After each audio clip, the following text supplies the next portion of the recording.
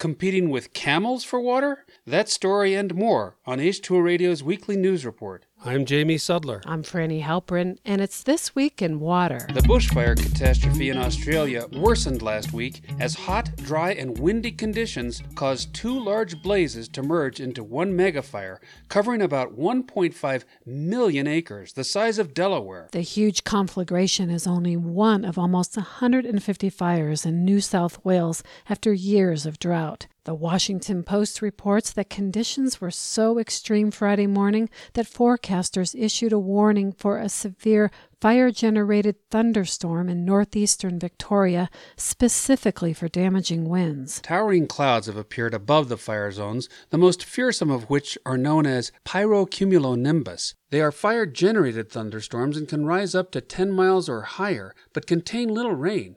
In some cases, they look more like explosions and can generate their own tornadoes. The bushfires have been so intense that they've pushed smoke particles into the stratosphere, where they can travel thousands of miles and even influence regional and global climate. The fires are raising concerns about drinking water quality as treatment plants have been damaged or impacted by fire-related power outages. A release from the University of New South Wales in Sydney describes how the loss of trees and ground cover has made the soil more vulnerable to erosion, and when the next big rainfall event comes along, runoff will wash a lot of ash into waterways and reservoirs. About 1 billion animals have succumbed to the blazes, and in addition, officials in the northwest of Australia approved the culling of 10,000 feral camels after complaints that they are endangering humans as they search for water. One person told the Australian newspaper that her community had been inundated by wild camels,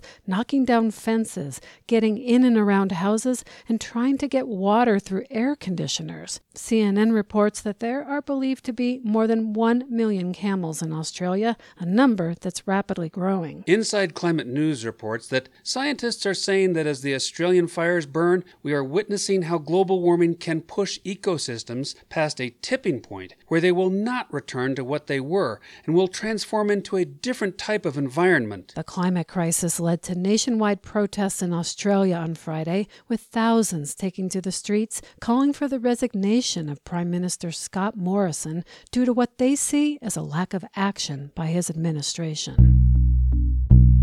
As the climate crisis continues, President Trump proposed last week to sharply limit environmental reviews under the National Environmental Policy Act, or NEPA. Mother Jones reports that agencies would no longer be required to consider climate change when evaluating the environmental effects of pipelines, power plants, oil and gas drilling, airports, highways, and other development. The overhaul is aimed at speeding up energy projects and other development by limiting the number that require in-depth environmental review and expediting the process for those that do. Most concerning to environmentalists is that the proposal would allow agencies to not only ignore a project's vulnerability to climate change, but also its cumulative effects on global warming. It's not at all clear that the president's proposal to change the way NEPA is administered would withstand challenges in the courts. The proposal now faces a 60-day public comment period, and public hearings are scheduled in Denver and Washington, D.C. in February.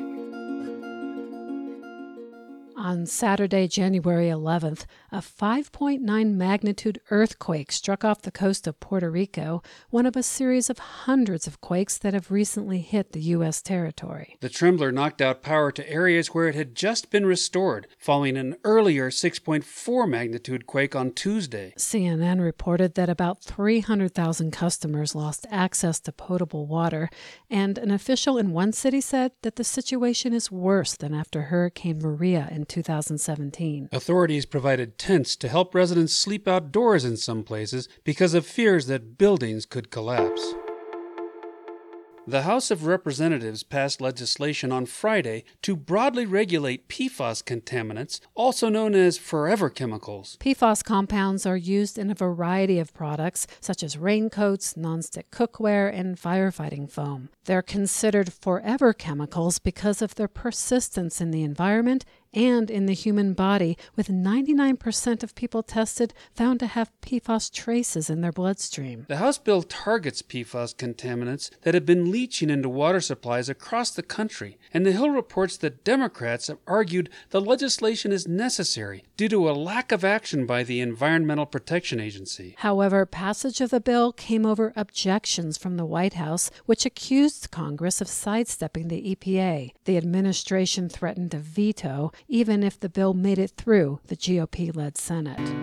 And finally, for those of us who garden, it can be a bit distressing to see the leaves of fruits and vegetables bug-bitten and full of holes. But according to new research, insects noshing on your vegetable patch might be a good thing. Scientists at Texas A&M say that bug bites on the leaves of organic fruits and vegetables can trigger a defense mechanism that increases antioxidant compounds in the produce. Plants naturally react to threats in the environment by producing specialized chemicals to ward off predators. Some organic farmers claim their crops, including bug-bitten ones, have more of these compounds than non-organic plants, and that the chemicals can help our immune systems. The researchers at Texas A&M wanted to fact-check that claim, so they mimicked insect bites on strawberry leaves a few days before harvesting the fruit. When they measured the berries for antioxidants, they found they had higher concentrations. Organic farming has experienced continued growth in recent years, and there's increasing demand by consumers.